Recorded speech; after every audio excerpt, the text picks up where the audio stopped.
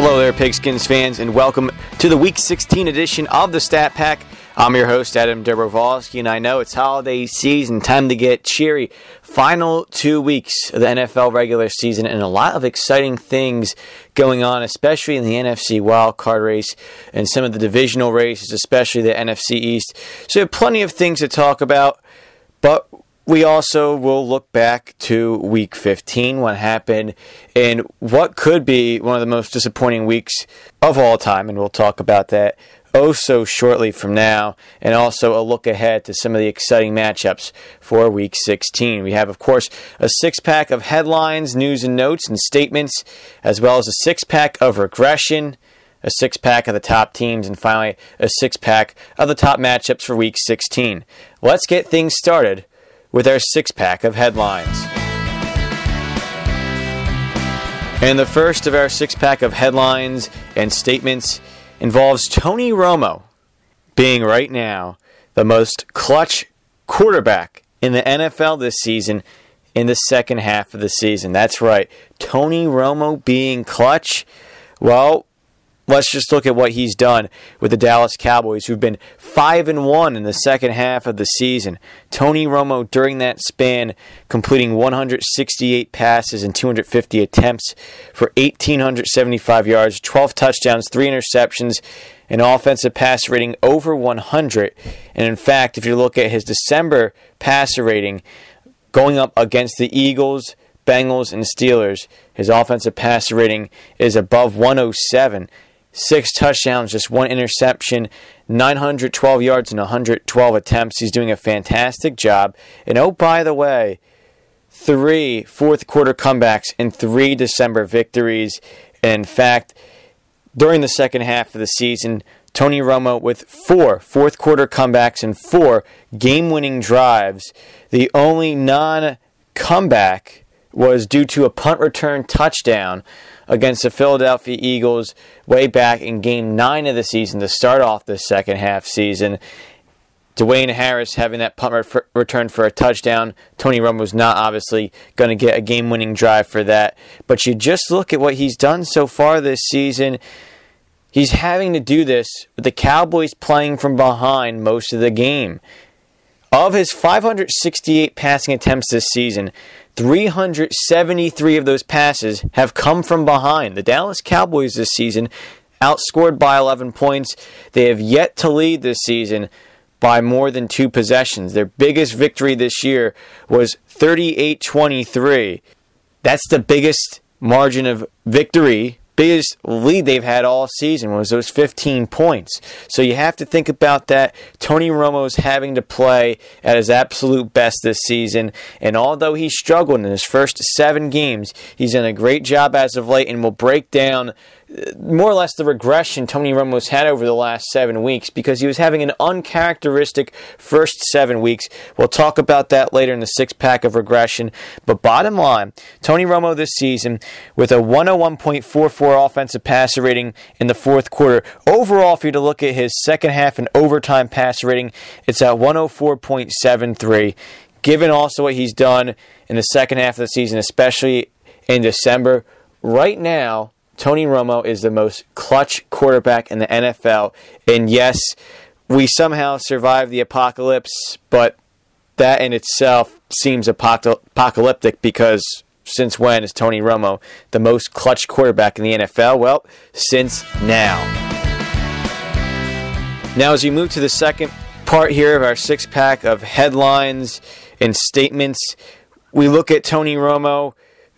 And obviously, now there's this clutch title you want to give him. The Dallas Cowboys defeating the Pittsburgh Steelers 27-24 in overtime. That was the only really good game that you can look at in what was supposed to be a showdown Sunday. Well, pretty much the statements made in these showdowns leads me to say this in the second part of our six-pack. Week 15 of the 2012 season was the most disappointing week in NFL history. That's right, the most disappointing week in NFL history. Think about it. This was the latest in NFL history where there were at least 6 games between 2 winning teams. Week 15, he had 6 games between 2 winning teams. And there was a 7th between 2 teams 500 or better, because you look at the 6-1 Rams going up against the 7-1 Vikings. So you had 7 very intriguing games there. Big games having impact on the playoff picture. They should have at least been quality games. Well, think about the final margin of these 7 games. 34, 17, 8, 12, 3, 7, and 14. That's right. The average margin of those 7 games was 13.6 points. There really weren't many showdowns outside of the Dallas-Pittsburgh game. And think about it, how ugly some of these games were. You have a 24-3 margin in favor of the Denver Broncos ahead of the Baltimore Ravens. That game ended up being decided by 17 points. You had also, looking at some of the close games, a 31-3 margin actually was in that Denver-Baltimore game, so I'm getting confused here between the 2 games, but then also a 21-7 lead for the Packers ahead of the Bears. So 28 goes down to 17, you have 14 go down to 8. Those 2 games were closer than really the dictation of the game, so you could have had arguably an average margin around 15 for those 7 games. Not a good sign. Also, you look at some of the other games between the losing teams and the non-winning teams, and you had some ugly games. 24-3, Miami over Jacksonville. 41-0, New Orleans over Tampa Bay. 38-10 between the Cardinals and Lions, with the Cardinals somehow winning. You had a 31-7 game between the Panthers and Chargers. A 15-0 game between the Raiders and Chiefs, where the Chiefs did not have a first down in the first half. And, of course, the epic failure of Monday Night Football. Okay, a 14-10 game, Titans over the Jets, but the way the Jets failed that game at the end, that might have been perhaps the best way to close out this disappointing week. The Jets have a chance in Titans territory to win the game late, and the first play of the drive, they literally fumble and kick it away. So it was the most disappointing week in NFL history. I hate to say it. I was so excited for this week, and in the end, it probably ranks somewhere in the lower rungs of the NFL ladder this year in terms of most exciting weeks, in terms of game finishes. There was pretty much Dallas against Pittsburgh, and that was it. And the most disappointing week of the NFL season and the most disappointing week in NFL history. Let's move on to number 3 of our 6-pack of statements and headlines, and let's talk about parity. That's right, something that we here on Cold Hard Football Facts like to remind people that there isn't parity. And later on in the year, probably in a week or 2 or sometime in the playoffs, I'm going to give a little breakdown of exactly why parity isn't as apparent as some may think it is in the regular season, and it all has to do with high scoring. It's a lot of game theory when you think about it. In higher scoring games, more or less, it gives the favorite a better chance to win. We'll break that down a bit later on. But I will say this. There is parity in the NFL this season, and it's at a very, very strong level in the NFC. I want you to think about this for a second. Of the 16 teams in the NFC, all 16 teams have had a stretch of 3-1 or better. 13 of the 16 teams have had a losing streak, including 12 of them having a stretch of 1-3 or worse. I'll break it down team by team. First things first in the NFC East. Your division-leading Washington Redskins went 2-6 between Week 2 and Week 9. They've won 5 games in a row since then. The Dallas Cowboys went 1-4 between Weeks 4 and 9. Now 5-1 in their last 6 games. The Giants went 1-3 from Weeks 9 to 13. This after going 6-1 between Weeks 2 and 8. And the Eagles, after their 3-1 start, they're 1-9 in their last 10 games. Look at all that back to back. Except for Washington. Well, actually, that includes Washington. I stand corrected. So all 4 of those teams back-to-back cold stretches and hot stretches. On to the AFC North, or the NFC North we go. The Green Bay Packers, 8-1 since their 2-3 start. The Chicago Bears started 7-1, 1-5 since then. The Minnesota Vikings started 4-1. Right after that, between weeks 6 and 13, 2-5. Detroit went 3-1 between weeks 6 and 9. They've lost now their last 6 since then. To the NFC South, Atlanta starting 8-0, one of 3 teams without a losing streak. Tampa Bay won 4 in a row between weeks 8 and 11. They've lost 4 since then and on a 4-game losing streak. New Orleans, 0-4 start. Then, from weeks 5 to 11, they went 5-1. And Carolina, after a 2-8 start, they've gone 3-1 since then. Finally, to the NFC West, the San Francisco 49ers have yet to have a losing streak. And in fact, they've had on 5 different occasions a 2-game winning streak. They're on a 2-game winning streak. If anything tells you about that, well, looks like Seattle will get a tie or a victory Sunday night. As for Seattle, they lost a pair of games in a row, week 7 and week 8, but have not had a 1-3 stretch. 5-1 in their last 6 games since that 2-game losing streak. And the St. Louis Rams, between weeks 2 and 5, and then in their last 4 games, they've had stretches of going 3-1.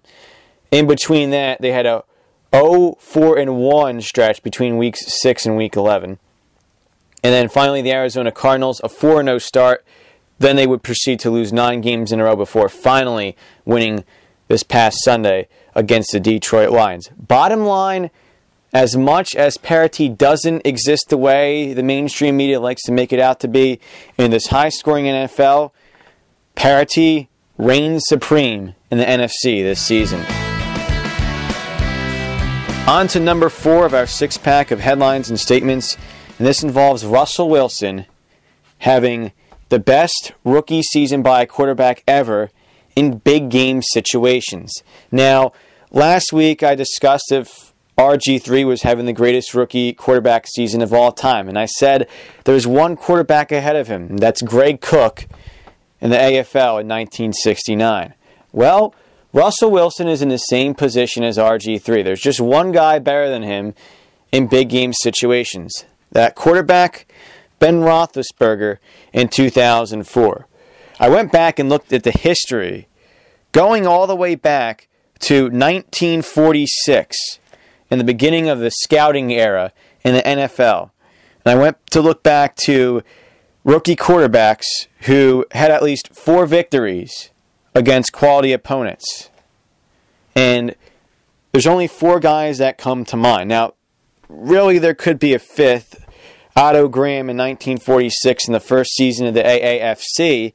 His Browns went 4-2 against quality opponents.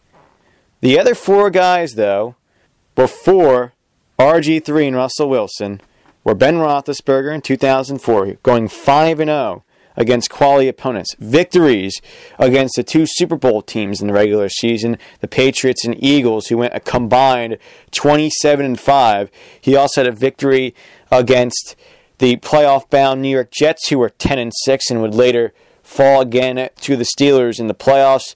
And then victories against 2 9-7 non-playoff teams, the Jacksonville Jaguars and the Baltimore Ravens. The other 3 quarterbacks, you have to go back to 1979 for Steve Fuller, when the Kansas City Chiefs, in fact, played just a bevy of quality opponents. He went 4-6 against quality opponents. Then in 2008, Matt Ryan going 4-3 against quality opponents, including victories against playoff teams like the 12-4 Carolina Panthers and the 10-6 Minnesota Vikings. And then finally, Mark Sanchez in 2009, also 4-3 against quality opponents, including victories, albeit against a Colts team that gave up at the end, deciding to lose and break their 14-0 start. Sanchez did beat the 14-2 Indianapolis Colts in the regular season, as well as a pair of 10-6 playoff teams, the New England Patriots and the Cincinnati Bengals. So RG3 and Russell Wilson now becoming the 5th and 6th quarterbacks respectively to do it this season, if the records hold the way they should. RG3 at this point 4-3 against quality teams, but 3 of the 4 teams he's defeated are 8-6. The Minnesota Vikings, who play the Texans and Packers, so that might not be a quality opponent by the end of the season. The Dallas Cowboys, who play a tough Saints team and tough Redskins team, might not be a quality opponent at the end of the season. And the 8-6 New York Giants, well, they host the Eagles in Week 17. I think they'll be a quality opponent. But now let's get to Russell Wilson. 5-1 this season against quality opponents, and we've broken this down here at Cold Hard Football Facts over the past few weeks with the Seahawks and their Super Bowl credentials and everything, having a 5-1 mark against quality opponents. He has victories against 3 8-6 teams. We already mentioned the Minnesota Vikings and Dallas Cowboys. Russell Wilson did also defeat them. The 8-6 Chicago Bears, they play Arizona in Arizona this Sunday and then host the Detroit Lions. I got to think that they have to win at least one of those 2 games. They'll be a quality opponent. Then there's 2 10-win teams, the Green Bay Packers and the New England Patriots. They both won their division, so they're both going to be playoff teams. Look at this matchup on Sunday Night Football. It's a possibility if somehow Minnesota can upset either the Texans or the Packers, and the Cowboys can find a way to beat either the Saints or the Redskins. There's a possibility if Russell Wilson gets that victory Sunday night against the San Francisco 49ers, he'll become the first rookie quarterback in NFL history to defeat 6 quality opponents. That, my friends, would make him the best big game rookie quarterback in NFL history. I do, for one closing argument, want to mention the offensive passer ratings of the 6 quarterbacks we mentioned. 1979's Steve Fuller, in those 10 games against quality opponents, an offensive passer rating of 49.31. Mark Sanchez, in his 7 games against quality opponents, 4-3 in 2009, an offensive passer rating of 55.75. Matt Ryan, 4-3 against quality opponents as a rookie in 2008, a collective offensive passer rating of 71.40. Now you look at the big 3. RG3 this year in the 7 games, 4-3 so far, offensive passer rating of 104.71. Russell Wilson just a bit behind that in his 6 games, 104.11. Ben Roethlisberger in those 5 games, an offensive passer rating of 110.55. Now, I save Russell Wilson and Big Ben for the last 2 because I want you to look at these interesting breakdowns for a second. Russell Wilson going up against San Francisco the first time, Dallas, Green Bay, New England, Minnesota, Chicago, in 152 passing attempts. 11 touchdowns against 1 interception. A touchdown to interception ratio of 11-1 against quality opponents is phenomenal. Outstanding. As for Big Ben, I know it's hard to overlook that 110.55 offensive passer rating, but in those 5 games he did only have 97 passing attempts. So I think that Russell Wilson will definitely secure his place as the best big game rookie quarterback if the Seahawks defeat the San Francisco 49ers, regardless of how he plays. He might have a bad game. Remember, his lone interception came in San Francisco back in Week 7 against quality opponents, but I think a win regardless, given that he's had more of the passing onus on him. I think that secures it for him. So I'm looking out Sunday night to see if Russell Wilson becomes the greatest rookie QB against quality opponents in NFL history. On to number 5 of our 6-pack of headlines and stories and statements. And, well, it's time, ladies and gentlemen, to question the value of Matthew Stafford. Let's go a little bit back in time here, back to 2009. Now, a young Tab Mathletics guy like me, Adam Dobrovolsky, wasn't a big fan of Matthew Stafford. In fact, if you were to compare the collegiate statistics of Matthew Stafford and NFL nobody David Green had better statistics than Matthew Stafford at the University of Georgia. Both of the guys played under Mark Richt as head coach, and both guys played in similar offenses. However, Matthew Stafford had worse statistics. Now, obviously, Stafford became the top pick in 2009 because of his big arm and what people perceived to be as great leadership abilities. I wasn't a big fan of Stafford. I, in fact, thought he would end up becoming a bust. Well, it looked like last year I was going to swallow my words. This year, it looks like those words are coming right back into my mouth because Stafford's season is not good. Regression is taking a huge hit on Matthew Stafford. In fact, before the season, I thought Matthew Stafford was a prime candidate for, indeed, that's right, statistical regression because he had 41 touchdowns last season and 5,038 passing yards. And I said, there's no way that can happen again.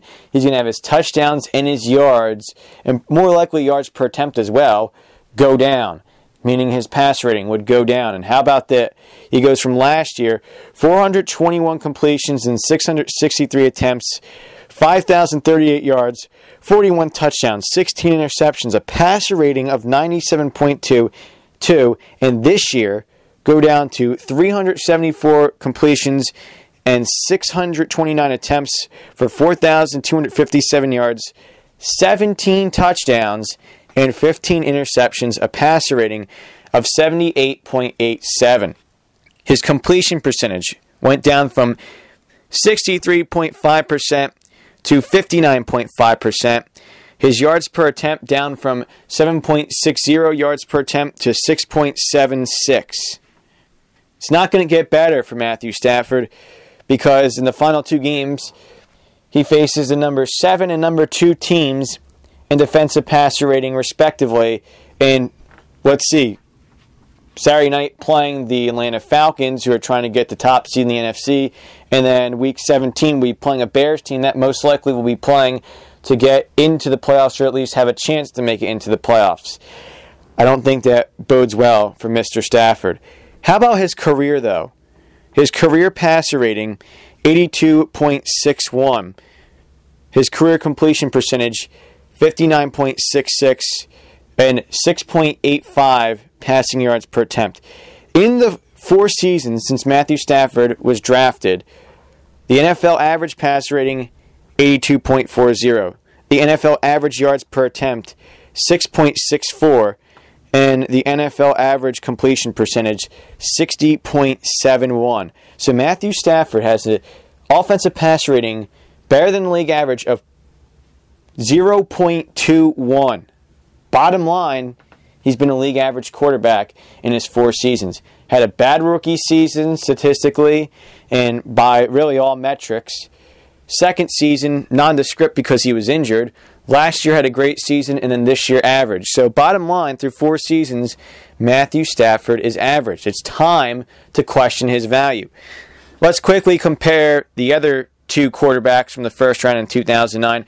Mark Sanchez, his passer rating 72.01, yards per attempt 6.49, his completion percentage 55.19. There's a reason why Mark Sanchez is benched now for the Jets and probably won't be a Jet in 2013 and should be considered a bust, especially given that Super Bowl quality defense they had in 2009. For those of you who have followed Cold Hard Football Facts over the years and their postseason predictions, they got it right in 2009. Jets over San Diego, citing their defensive pass rating, which was maybe arguably the best pass defense since the 2002 Bucs, and because they had a rookie quarterback, they didn't win the Super Bowl. They could have won the Super Bowl even if they had a competent, slightly above average David Garrard-esque quarterback, or even if you had someone who might have been struggling a bit to get things going, but at least has decent stats like a Matt Ryan or a Matt Schaub. That team would have won the Super Bowl, or at least could have got to the Super Bowl to play the Saints, try and get a rematch of that Week 4 loss the Jets had against the Saints. Oh, by the way, Josh Freeman, pass rating 80.77, yards per attempt 6.93, completion percentage 58.97. He supposedly has been the poster child for inconsistency because of his up and down years. And this year he's up near the top in yards per attempt, but near the bottom among starters in completion percentage. Matthew Stafford's right up with him. And I don't think Matthew Stafford should be getting many passes. If somehow Jim Schwartz gets fired, the new head coach must put Matthew Stafford under notice.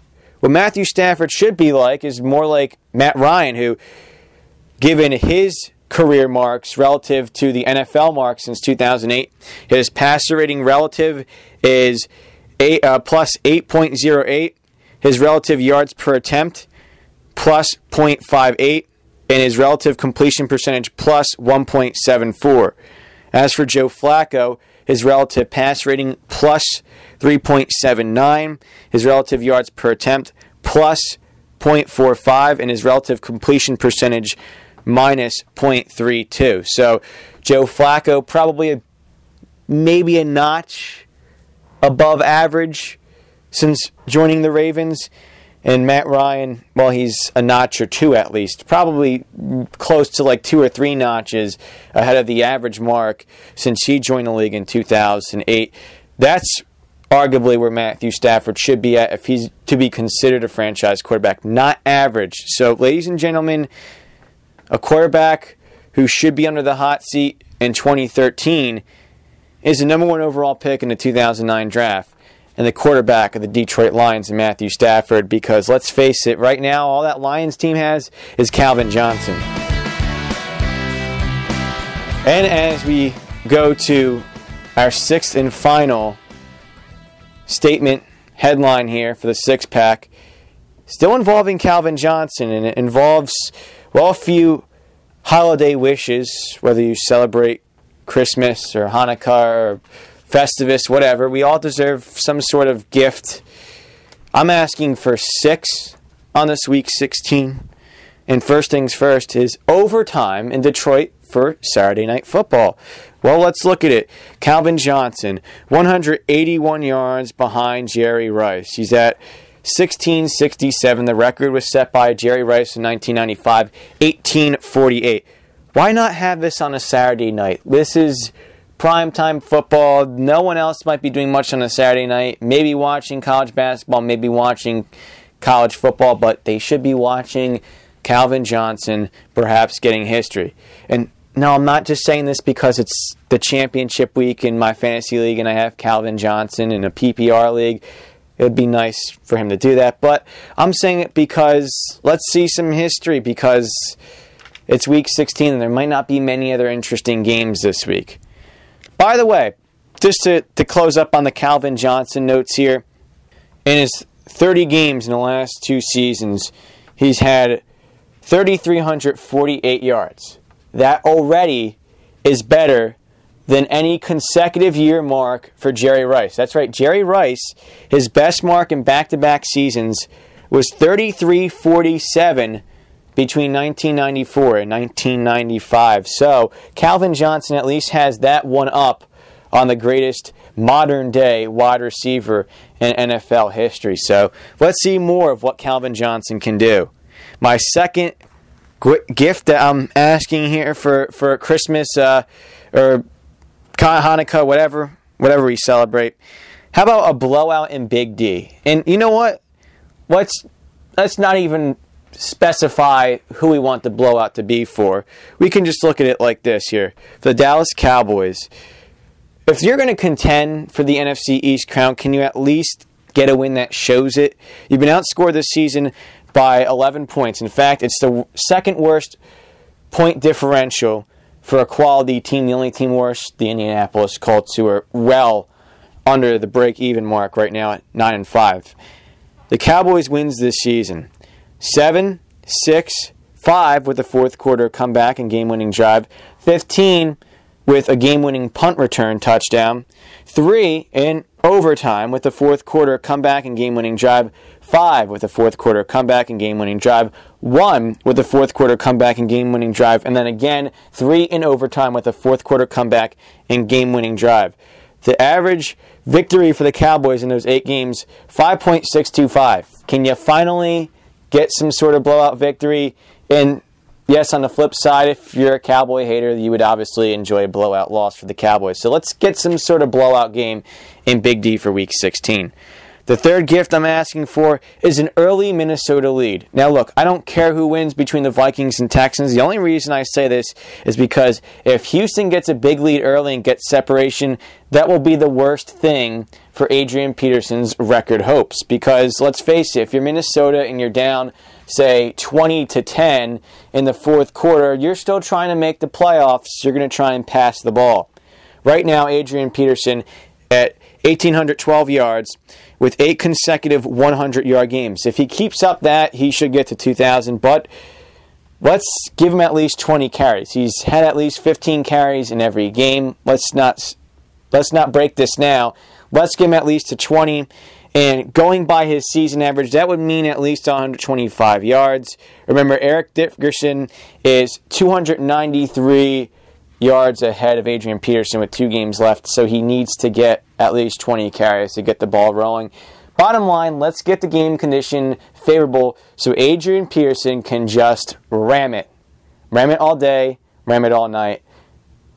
Go just check out the link here on this page and see the classic Ram It video by the Los Angeles Rams in the mid to late 80s. That's my gift to you. Oh, it's so much fun. Anyway, the fourth gift I'm asking for is a full game for Greg McElroy. Look, it's not Tim Tebow's fault, the circus that's going on. Okay, the whole thing surrounding his Christianity and this and that, and the question if he's a legitimate quarterback or not. Let's throw that all aside here. Bottom line is that the Jets have decided to go from Mark Sanchez to Greg McElroy. The last thing you want to do in the final 2 games of the season is waffle between McElroy and Tebow, because perhaps Greg McElroy can at least make an argument that he should be in the discussion to be a starter next season. Let's see what this guy's made of, and let's not waffle. If there's anything I hate about the way teams manage quarterbacks, it's the way they waffle with quarterbacks. Look, it's bad enough when you're the Minnesota Vikings and you draft Tavares Jackson, but it's worse when you decide to waffle him year in and year out with guys like Gus Frerotte and Brett Favre, who's going to choke away a playoff game. So stick with the guy, try him. The Jets, to their credit, tried Mark Sanchez for nearly 4 entire seasons, and it's been proven now through 62 games that he doesn't have what it takes to be a quarterback. 62 regular season games, that is. He's had some playoff games, so there's more than 62. But bottom line, Mark Sanchez, he's proven he doesn't have it. There's a legitimate sample size for that, and he's had the franchise under his belt the entire time. He can't get it done. Try the same with Greg McElroy here for the last 2 games and see what can happen. Gift number 5 I'm asking for is a close finish in some AFC North game. Look, you have Cincinnati at Pittsburgh. Those 2 teams are fighting for the 6th seed right now. You have Cleveland at Denver. Denver is fighting for the 2 seed, and Cleveland trying to play spoiler. They've gone 5-5 this season against AFC teams. And then the Giants at the Ravens, the 4:15 or 4:25 game. You have 2 collapsing teams. The Ravens are in the playoffs, but they're trying to win the AFC North and get the 4 seed. And the Giants are trying to somehow stay in the playoff hunt if they win their last 2 games they're in. So I want some game to be close. Of those 3, at least one, please, because then at least there's some legitimate drama going on in those races. And finally, the 6th and final gift I'm asking for, okay, I'm actually going to pick favorites here. The Seattle Seahawks. I'm asking, please, can the Seahawks win? Because, first off, the Seahawks are 3rd in the quality stats power rankings. They need to be in the playoffs. It will make the NFC playoffs more interesting. Look, even for all the people out there who are playoff history buffs and can't stand that the last 2 times the Redskins have made the playoffs, they've played the Seahawks and they want to forget those boring games, I will take Seahawks at Redskins if it has to mean the Seahawks are in the playoffs, because at least that game will have Russell Wilson against RG3, and at least the Seahawks can be a top-tier elite team with a rookie quarterback trying to get their rookie quarterback to become the first to start in the Super Bowl. And again, I mentioned it earlier here in the podcast, Russell Wilson may become the first rookie quarterback to have 6 quality victories. I want to see that happen. I want to see that history. Let's see it happen. The ultimate monkey wrench could be the Seattle Seahawks in the NFC playoffs. I need to see them win this game so they can get ready to secure that playoff bid. So those are my 6 gifts, and that is my 6-pack of headlines. Moving forward here to a 6-pack of Week 15 regression, and we'll go down the list pretty quickly here because we had a lot of time spent on the 6-pack of headlines and statements. Let's start things off with the Oakland Raiders. Their defensive pass rating and their points allowed average getting a bit better against the Kansas City Chiefs, and you know the Chiefs are horrible if you get shut out by the Raiders of all teams. A 15-0 shutout victory for the Raiders, a defensive pass rating of 49.74. They stay at 31st, but they drop from 100.33 to 97.21. That's good because, well, it's really in an elite group of really bad pass defenses that have allowed a 100 passer rating or better. And we might actually, if things hold this season, not have a team that's allowed at least 100 passer rating, which is good because that's at least a sign that defense respects itself. We've been having seasons recently where multiple teams are allowing 100 or worse passer rating, and you include the Minnesota Vikings last year, which had the second worst defensive pass rating in NFL history. So let's not see that. But bottom line, with the shutout victory, the Raiders go from allowing more than 30 points per game, 30.9, down to 28.7. Some nice regression there. Meanwhile, you have the New Orleans Saints, and, well, how about this for regression? The Saints, after allowing 52 to the Giants in Week 14, shut out the Tampa Bay Buccaneers 41-0 and allow a 37.46 defensive pass rating. On the flip side, the Giants were shut out against the Falcons 34-0, so that too was some regression there. It's interesting to see a 52-burger and the two teams involved go with 0 the next week. The Seahawks, not so much. They go down from 58 to 50. But anywho, let's get back to the Saints at hand here. And they had a defensive passer rating through Week 14 of 99.12. That drops down to 93.35. And their points per game average go down from 29.2 to 27.1. Number 3 for the 6-pack regression, the Patriots turnover streak. How about this? They have 4 turnovers in a 41-34 loss to the San Francisco 49ers. They had 4 turnovers in the previous 7 games. In fact, they had 2 turnovers or fewer in their first 13 games. So there was some regression there, especially for the Patriots' turnover margin. It was plus 24 through 13 games. In game number 14, minus 2. Number 4, how about the scoreability for the Arizona Cardinals? Just 196 offensive yards, but a 38-10 victory. This is the first time the Cardinals scored at least 20 points since Week 4. Not so much of coincidence, it's their first win since Week 4 as well. Arizona going from 30th in scoreability at 18.83 through Week 14 to 22nd, which is better now, 16.51.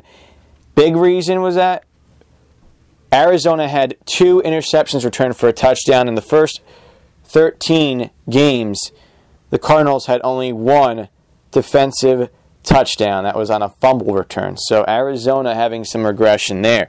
Number 5 for a 6-pack of regression, the Tampa Bay run defense. They allowed 149 yards on 25 carries in that loss to the Saints.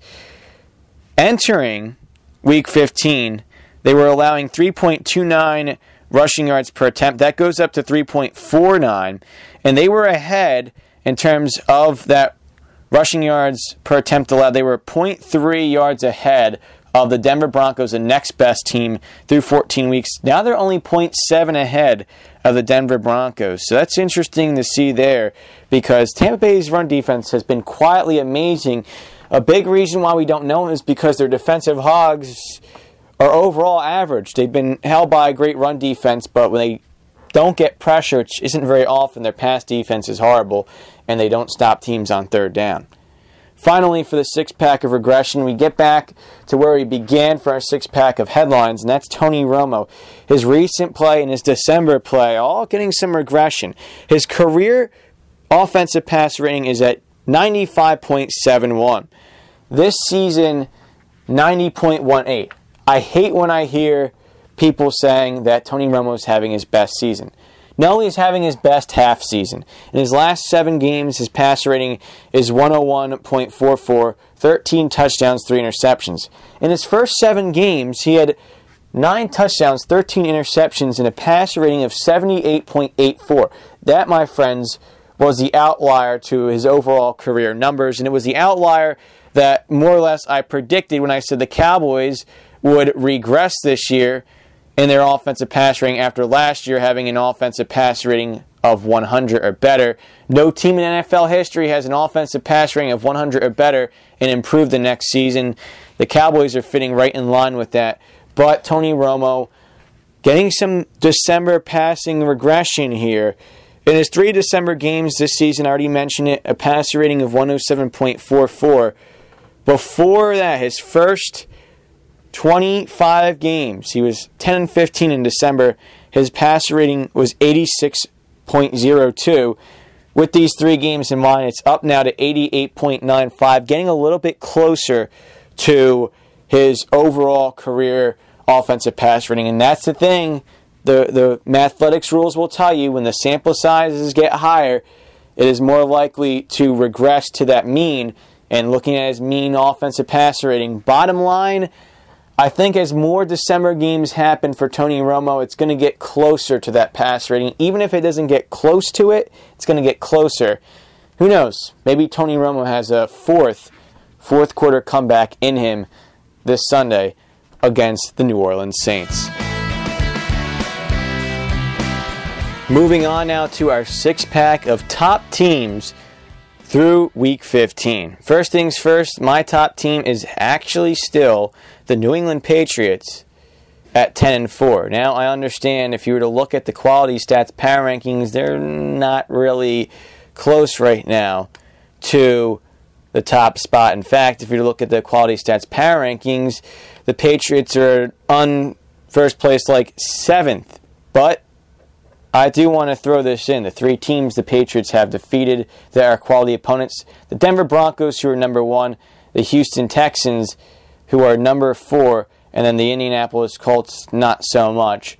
They did lose to the second-ranked team, the San Francisco 49ers, and the third-ranked team, the Seattle Seahawks. But bottom line, the Patriots did defeat the top 2 teams in the AFC right now, and they're still number 1 in the relativity index by a pretty comfortable margin, 14.67.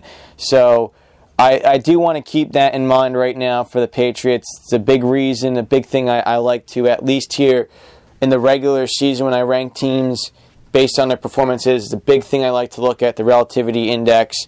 And Tom Brady is still getting it done. The Patriots are right near the top in all the passing metrics.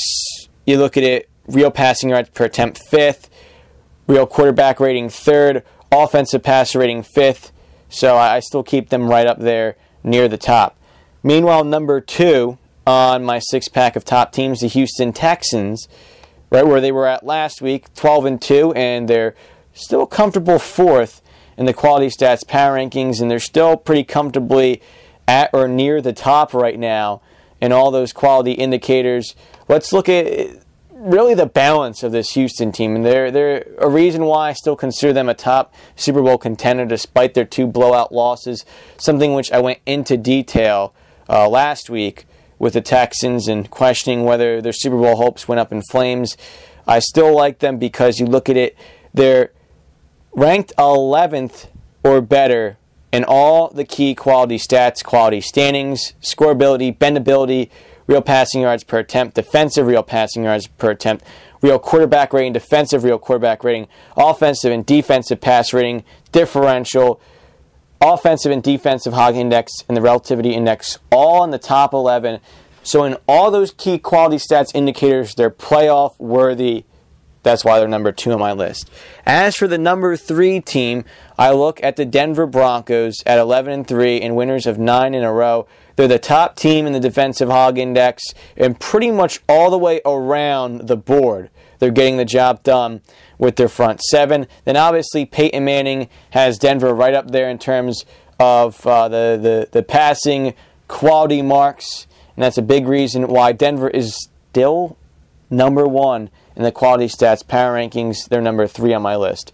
Number 4 on my list, you have to look at the San Francisco 49ers. They're number 2 in the quality stats power rankings, 10-3-1 overall. And again, they're a team that can get the job done through the air on offense, can get the job done with the defensive hog index. They're 3rd in the defensive hog index. Really, outside of the offensive hog index being ranked 20th, you can look at the rest, and they are top 10 all around. In fact, if you're to look at it, there's all but 4 quality stats indicators where they're in the top 4. They're in the top 4 in the relativity index, defensive hog index, pass rating differential, offensive and defensive passer rating, real quarterback rating, defensive real passing yards per attempt, and bendability, as well as the quality standings. All around, just a great team in the San Francisco 49ers. Number 5 on my list has to be now the Atlanta Falcons, a team that I've for a while left out of my top 6 because I just think right now that team is overrated relative to its record. But last week, that dominant 34-0 victory against the San Francisco Giants has to say something about this team, and it does boost their quality stats. And they did move up a spot to number 6 in the quality stats power rankings. So I give them credit for that. They're number 5 on my list. And then number 6, the Green Bay Packers at 10-4, right up there in the quality stats power rankings as well.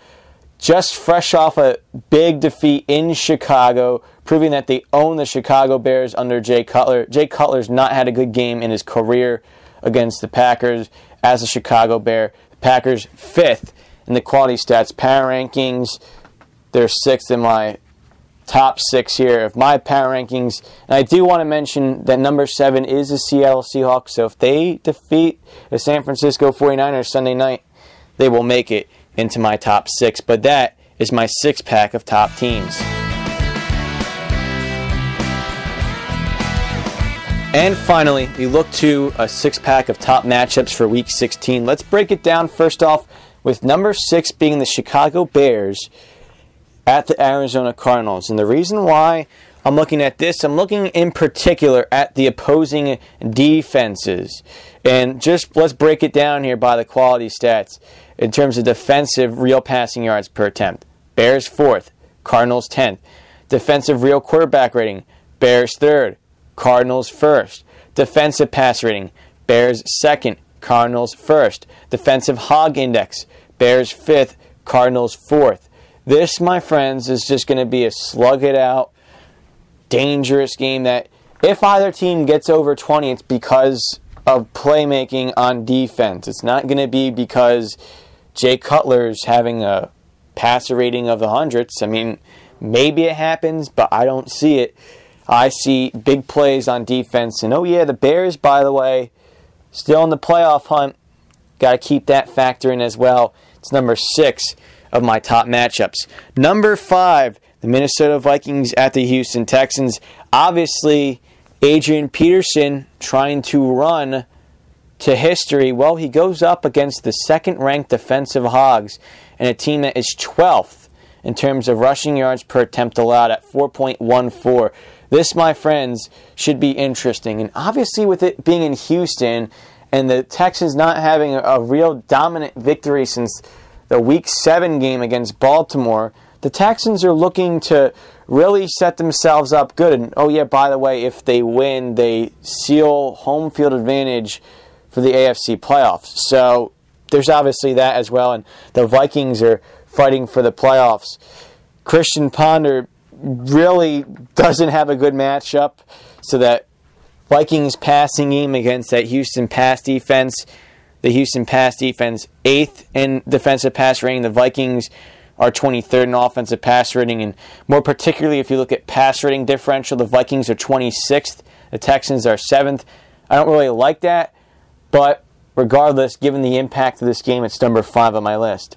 Number 4, matchup that should have been a lot higher, but because of the past few weeks, it's not. The New York Giants at the Baltimore Ravens. It was oh so close that could have been your Super Bowl matchup last year. It wasn't, though. And you look at it now, this Week 16 matchup is also losing its luster. You still have Eli Manning against Joe Flacco, but those two quarterbacks are struggling. Eli Manning and the Giants are 18th in offensive passer rating. Joe Flacco and the Ravens are 14th in offensive passer rating. I don't know what to expect from the Giants as of late. They go from blowing out the Packers by 28 to then losing the following Monday night in Washington and struggling to score. They lose 17-16, and their offensive game plan was quite horribly conservative. Then the following week, they blow out the Saints 52-27 and then lose last week 34-0. So I don't know what to expect from the Giants. If it's going by some sort of pattern, that means, well, Ravens, look out. By the way, the Ravens went from having the best home winning streak in the NFL to now in this game possibly losing their 3rd home game in a row. It's unbelievable to see that this game has come to this, because just, a month ago this looked like this could be one of the marquee matchups and two teams potentially fighting for maybe a first-round playoff bye. Instead, it's two teams that might be lucky to be the 4th seed in their respective conferences. Number 3 in my 6-pack of matchups, the New Orleans Saints against the Dallas Cowboys, and more specifically, the passing matchup between these two teams. Drew Brees against Tony Romo. The Saints rank 8th in offensive pass rating. The Cowboys are 10th in offensive pass rating. Meanwhile, the two passing defenses on the other side, not so good. The Saints are 26th in defensive pass rating. The Cowboys are 27th. So this has a potential for all the fireworks with the Cowboys trying to stay in the NFC East hunt. They have yet to have a blowout victory. As mentioned already, they've had some clutch play from Tony Romo as of late, as mentioned, but they still have that looming inefficiency around them. They're 20th in scoreability and 25th in bendability. So I don't know what to think about this team right now.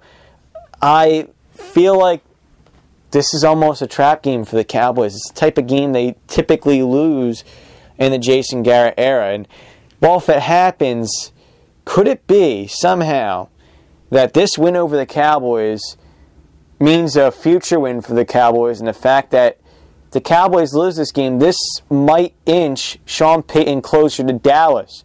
Oh, the irony that would be if the New Orleans Saints knock the Cowboys out of the playoff picture and then lose Sean Payton to the Cowboys. Keep that in mind, but it's number 3 on my 6-pack of matchups. Number 2, the Cincinnati Bengals at the Pittsburgh Steelers. And this, my friends, isn't just an important matchup because two teams on the edge of the playoff hunt right now. But you look at it, they're 2 of 3 AFC North teams tied at 10th in the Quality Stats Power Rankings. And these two teams are within 4 spots of each other in 8 different quality stats. That's right, 8 different quality stats within 4.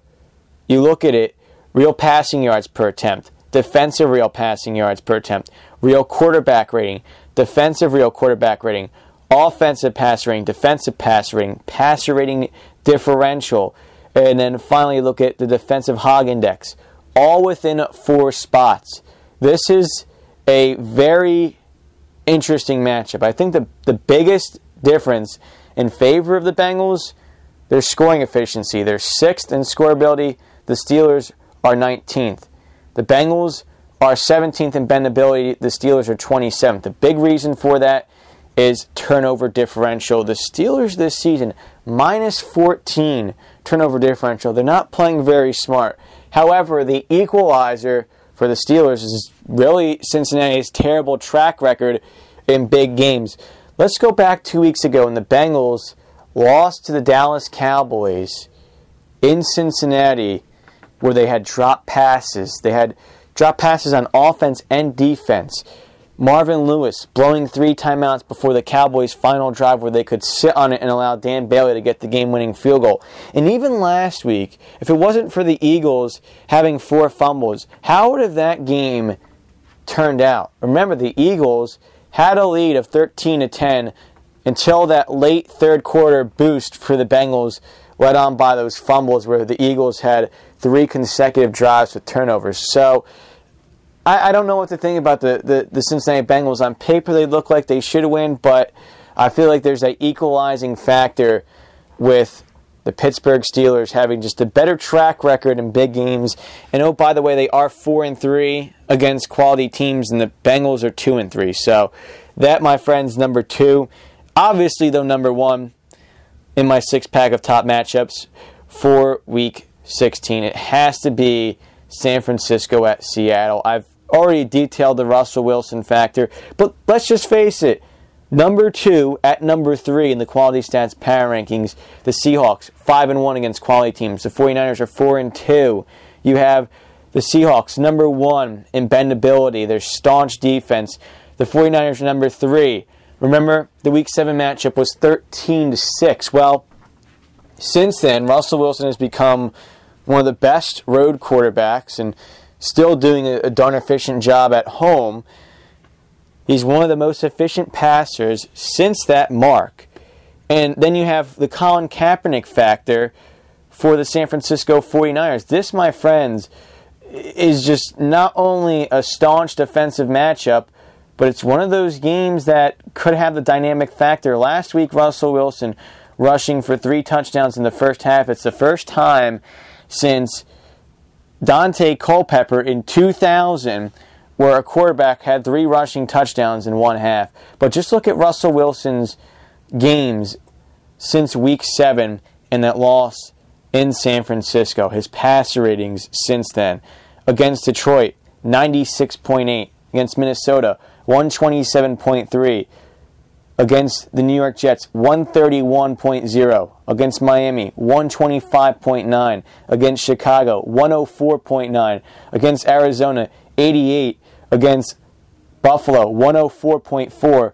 He's had only 2 interceptions in those 7 games since. And in his first 5 games after San Francisco, he had multiple touchdown passes. In those 7 games in total, he's had 13 touchdown passes compared to 2 interceptions. 13. He had 16 touchdowns total when you include the 3 rushing touchdowns compared to 2 interceptions. That is amazing what Russell Wilson is doing as of late. And he's still going up against Colin Kaepernick, who has over 100 passer rating. And the 49ers still have the 4th best offensive pass rating at 102.94. It doesn't matter whether it's Alex Smith or Colin Kaepernick. That offense is very efficient through the air. This is definitely going to be an interesting matchup Sunday night, and I'm looking very much forward to it. Boy, if you're a fan of football, you gotta love that matchup. And the winner of that game might be the ultimate monkey wrench in the NFC playoff picture, because no rookie quarterback has ever made it to a Super Bowl as a starter. You look at Colin Kaepernick, no quarterback really since the Doug Williams days, or if you want to go back to 2000, if you want to include that, the switch to Trent Dilfer, no quarterback has come in off the bench for playing reasons and then won the Super Bowl after coming in mid-season.